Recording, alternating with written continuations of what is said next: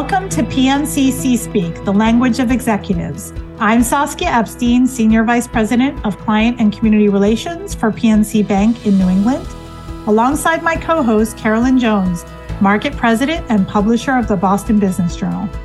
Thanks, Saskia. It's great to be with you on PNC C-Speak. Each podcast features local executives talking about relevant and timely business topics. This knowledge-sharing platform showcases leaders with forward-thinking approaches that disrupt the status quo and cause us to think differently. We are here today with Dr. Aisha Francis, President and CEO of Franklin Cummings Tech. Welcome. Thank you so much. I'm happy to be here. Aisha, it is great to have you here today, and we really look forward to learning more about you and your leadership journey today. But I thought as we started out, why don't we help our listeners get to know a little bit about Franklin Cummings Tech and its mission?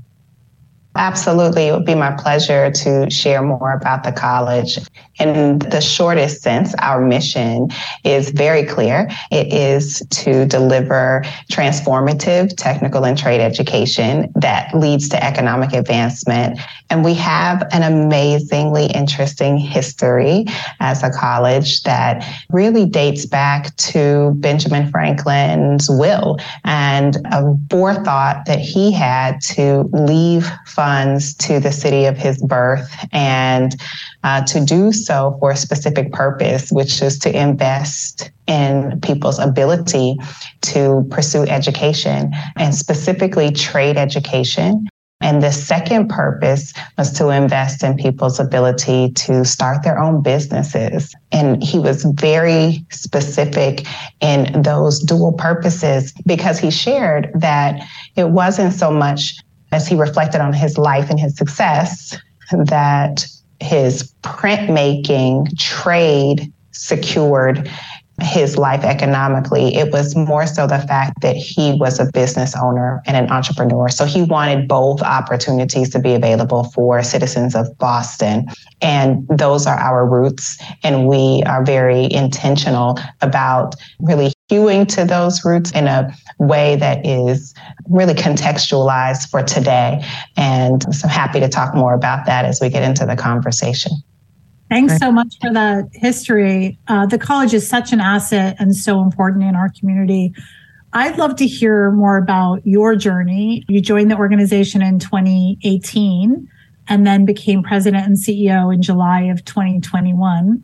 Tell us about the path to your current role and some of the key milestones and challenges along the way. I am really proud of two things in my background. One is that I'm a daughter of immigrant and a daughter of someone with very deep history in Nashville, Tennessee. So I'm a daughter of my father's Dominican. My mother is a native of Nashville, as am I. And I think that combination of things, coupled with the fact that my family really placed high value on education, has been a through line for my life's work. And I've gone where mission has led me. So I believe in education access, and particularly in access to high quality local education. And I say that so specifically because many generations of my family had the opportunity to be educated because historically Black colleges were available in our city.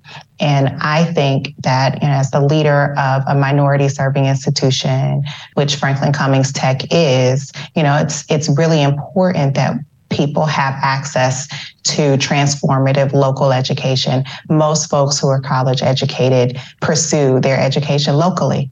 So thinking about the educational choices that I've made really has always been driven by this desire to use my talents and my energy to make sure that the doors of educational opportunity are flung open as widely as possible.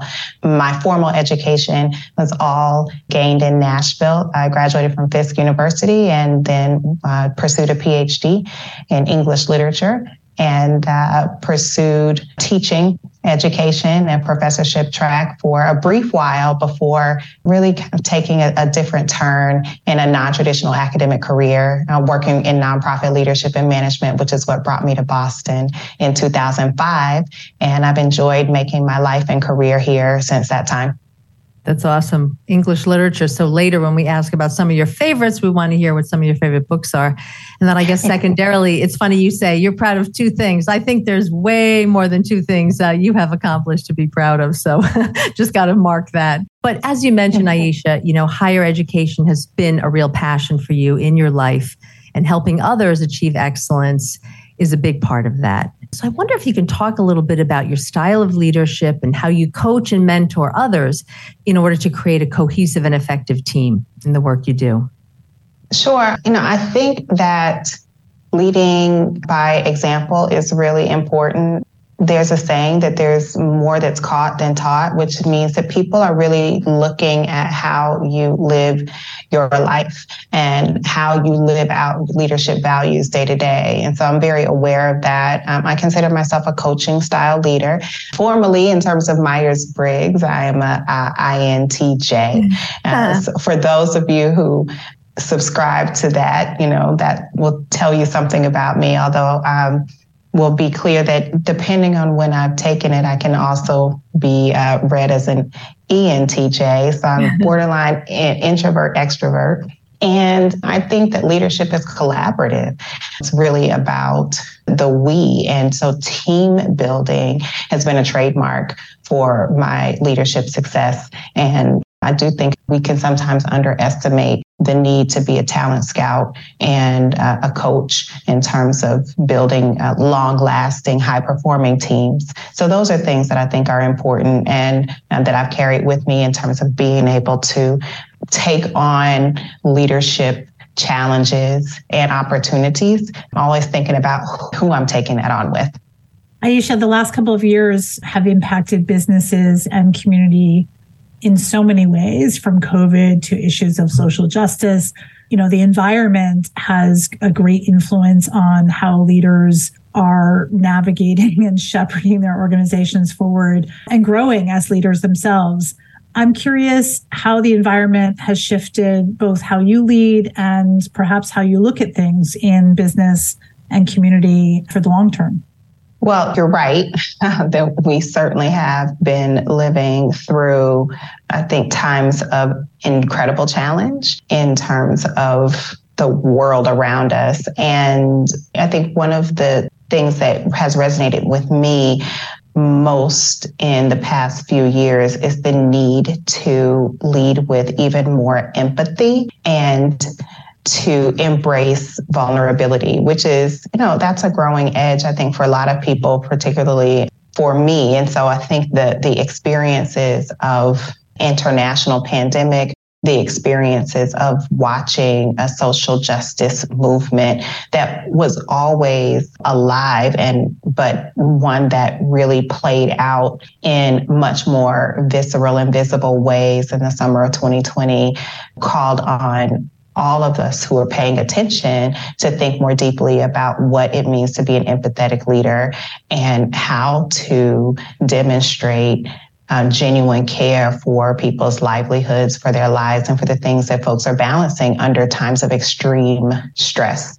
And what I hope for all of us is that we don't rush back and frankly resist the rush to the before times, if you will, and the push to go back to a time of breakneck pacing and work being required to be in person. I think the flexibility that we've learned to live with over the past 3 years does allow more access and more opportunity, and it should be retained as much as we can in order to expand the workforce and to expand new horizons for people who might have had a disability, for folks who are working parents, for people who want the ability to enjoy a really robust work life, but perhaps don't want to live in the city. So I just think that it behooves us to think about the ways that flexible work and empathetic leadership can stick with us, and that what we learned over the past 3 years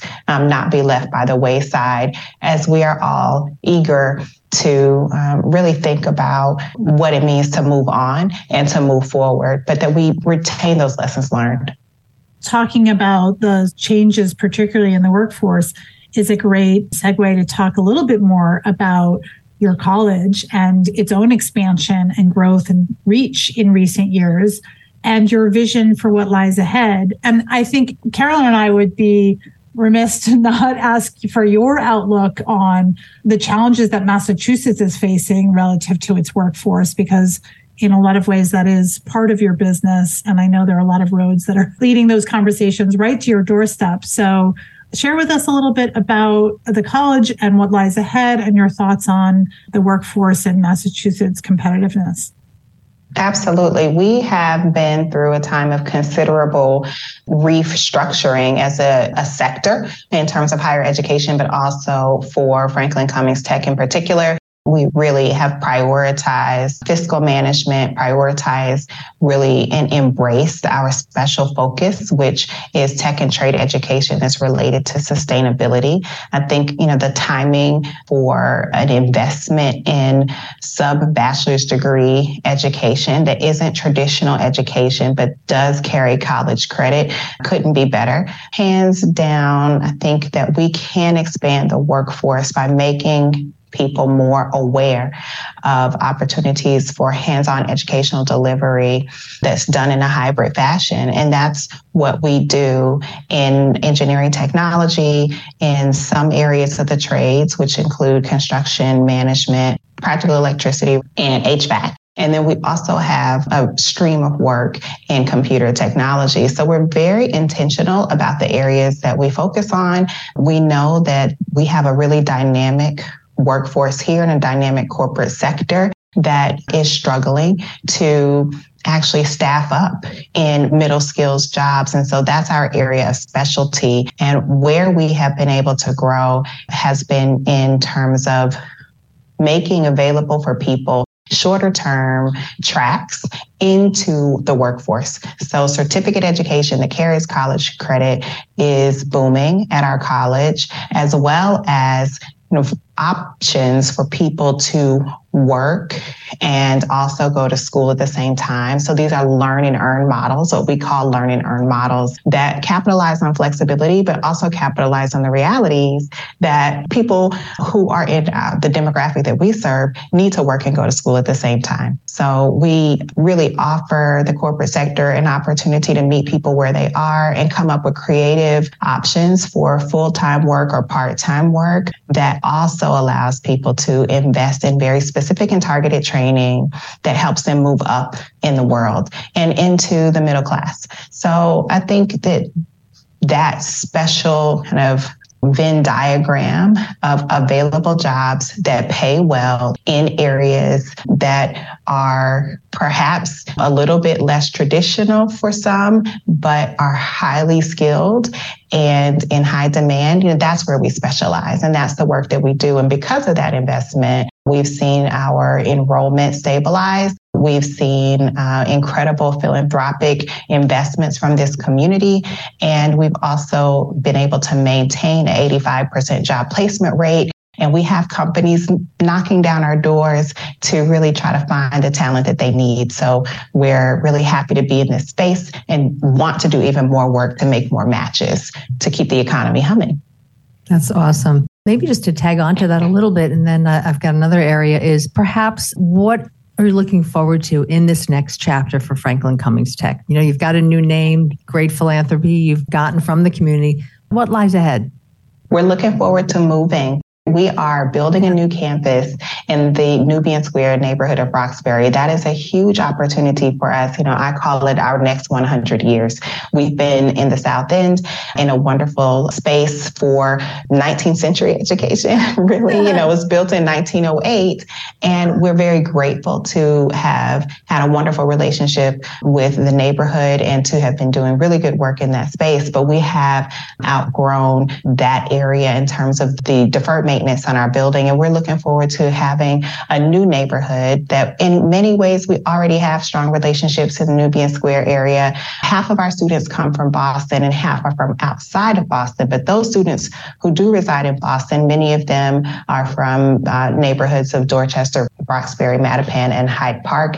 And we're looking forward to being closer to the students who we serve. So the idea and the plan is that that building will be completed in time for fall of 2025. So that's certainly something that we are celebrating in advance. It's been a long time coming and really has been the culmination of a few decades of work by leaders before me and board members before me, but I'm happy to be here to see that work come to fruition. And very grateful to the city of Boston and also to the Cummings, Bill and Joyce Cummings, who've made investments that have underscored the importance of our ability to live out that important strategy, which is to move into a new location that's befitting of 21st century tech and trade education.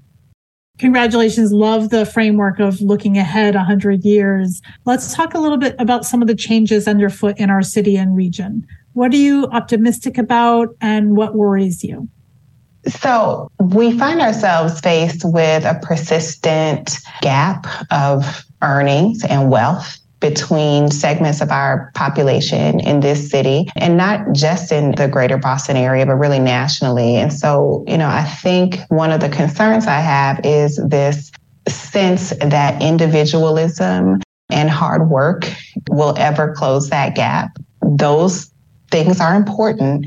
And what we really need to work toward is systems change that radically alters the playing field and deep investments in post-secondary education, deep investments in high school redesign, frankly, and moving earlier into the high school curriculum and middle school curriculum, the kind of career exploration and really interesting, exciting opportunities to understand the world of work will change things, I believe, in terms of people's ability to see the point and purpose in what we now have as 12 years of school that frankly feels way too mundane and much too disconnected from the realities of life for folks, which I think is why we're seeing a huge drop off. This is not a little drop off, but a huge drop off in college going and college attendance here locally and also across the nation. So we're really where that drop off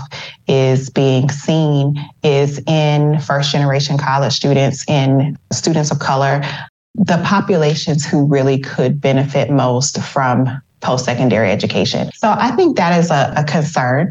I am most optimistic about the fact that we do know, how to deliver education in ways that makes the juice seem worth the squeeze. And I do believe that in the greater Boston area, where the first in the nation public education was started and where we have so many other innovations that were seeded here, that we have the opportunity to be at the front of the pack in terms of figuring out how to turn the corner and really excite folks about non-traditional pathways that will help them earn more and earn their way out of these income gaps through asset development, through entrepreneurship, through business ownership, and through having technical skills that really make folks even more marketable than they would be otherwise. So that's a constellation of things. But, I do think that our region has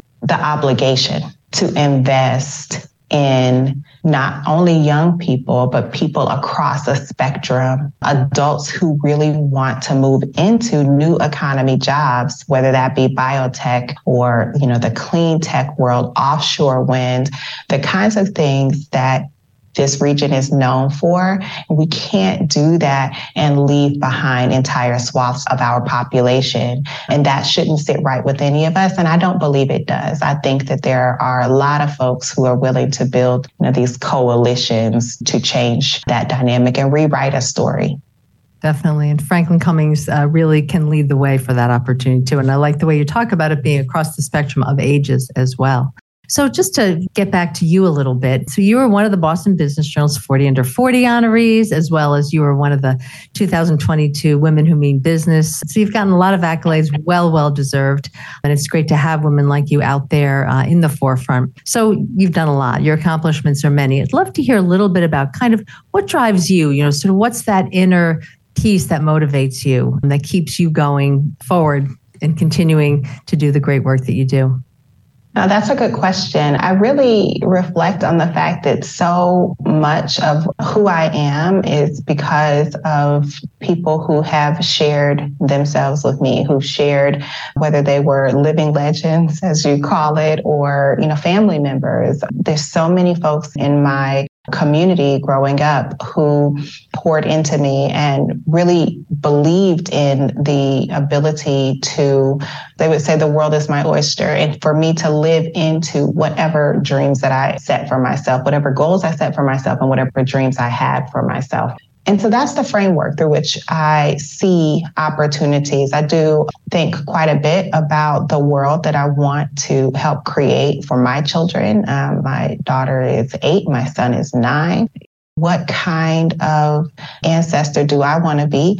And I take great satisfaction in knowing and believing that I'm making the folks who went before me proud. So, I want to leave the world better than I found it. I think that is definitely a driving force for me. And I also believe that if you have access to opportunity, it's the obligation to lift as you climb. It is my obligation to serve in a way that takes up space, certainly, but also leaves even more room for other people to come around me, to have a seat at the table and to leave doors open and windows, behind me. So that's what I think about a lot as opportunities are placed before me and in terms of the choices that I make with how I spend my time and where to invest. So those are some of the considerations.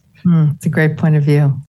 Aisha, we'd like to close with some rapid fire questions. We've gotten a chance to get to know you. This allows our listeners with a lighter touch and a lighter tone, perhaps, to get to hear about some of your favorites in the city and the kinds of things you do when you are off the clock. So off the top of your head, what did you want to be when you grew up?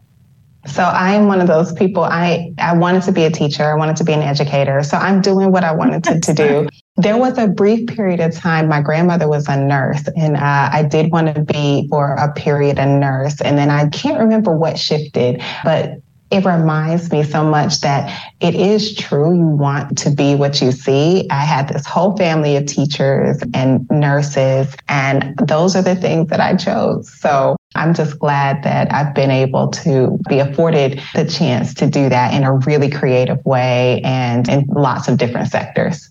Well, congratulations. I think you might be the very first guest we've spoken to who has achieved their childhood dream and career aspirations. Yeah, absolutely. What are you currently reading or watching? So I am reading a book called Small Island by Andrea Levy, which is about the time after the World War when Europe was rebuilt by people from the Caribbean who were part of the British Empire. I'm also reading The Salt Eaters by Toni Cade Bambara. And I'm reading a book about leadership, which is called The Waymakers by Tara J. Frank. So I'm a person who juggles several books at a time. And so those are the three. I try to keep a couple of fiction books, fiction titles that really fills my cup, and a nonfiction or a leadership book in rotation. And over the past couple of years, I've been listening to books a bit more than reading. But these three books that I just am juggling over the summer, I'm actually reading those in long form. So I'm not going to ask what you Netflix binge on because it sounds like you don't have any time for that. But what do you do when you're not reading and leading and just having fun? Every once in a while, I do binge watch some things. So I did watch Bridgerton, the prequel. I watched the whole series about Queen Charlotte. I love that kind of thing.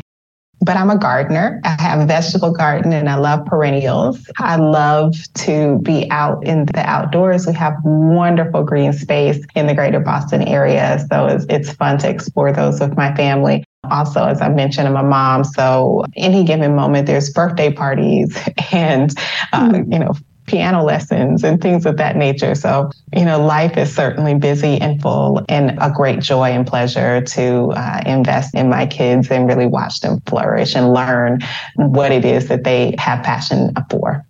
Well, speaking of being out and about, whether it's at birthday parties, or I think you gave us a hint talking about the green space, what is a favorite spot of yours in the city? Oh, gosh, I do love the Greenway. I think the Greenway is amazing. I love Hyde Park, which is my home in the greater Boston area. The Blue Hills are wonderful. We have amazing urban farms and the farmers markets on any Thursdays and Fridays. I really do like kind of checking out different farmers markets, whether it's in Lower Mills, there's one in Roxbury. There's a lot of farmers markets and local farms that I really like to support. And finally, a wish for Boston.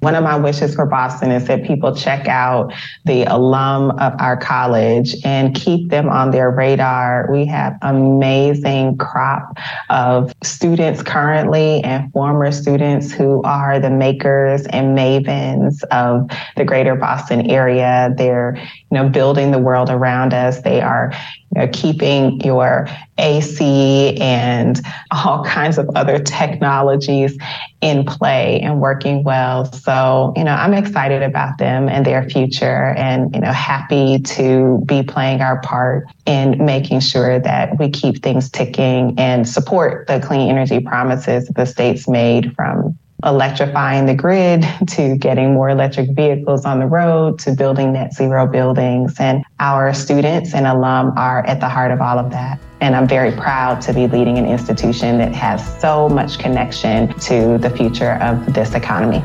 That's great. Aisha, thank you so much for joining us. Thank you all. Take care. That wraps up another episode. I'm Saskia Epstein. And I'm Carolyn Jones, and this is PNC C-Speak, the language of executives. Our guest today was Dr. Aisha Francis, President and CEO of Franklin Cummings Tech. You can find C-Speak at bizjournals.com/Boston or on any of your favorite podcast platforms. Until next time.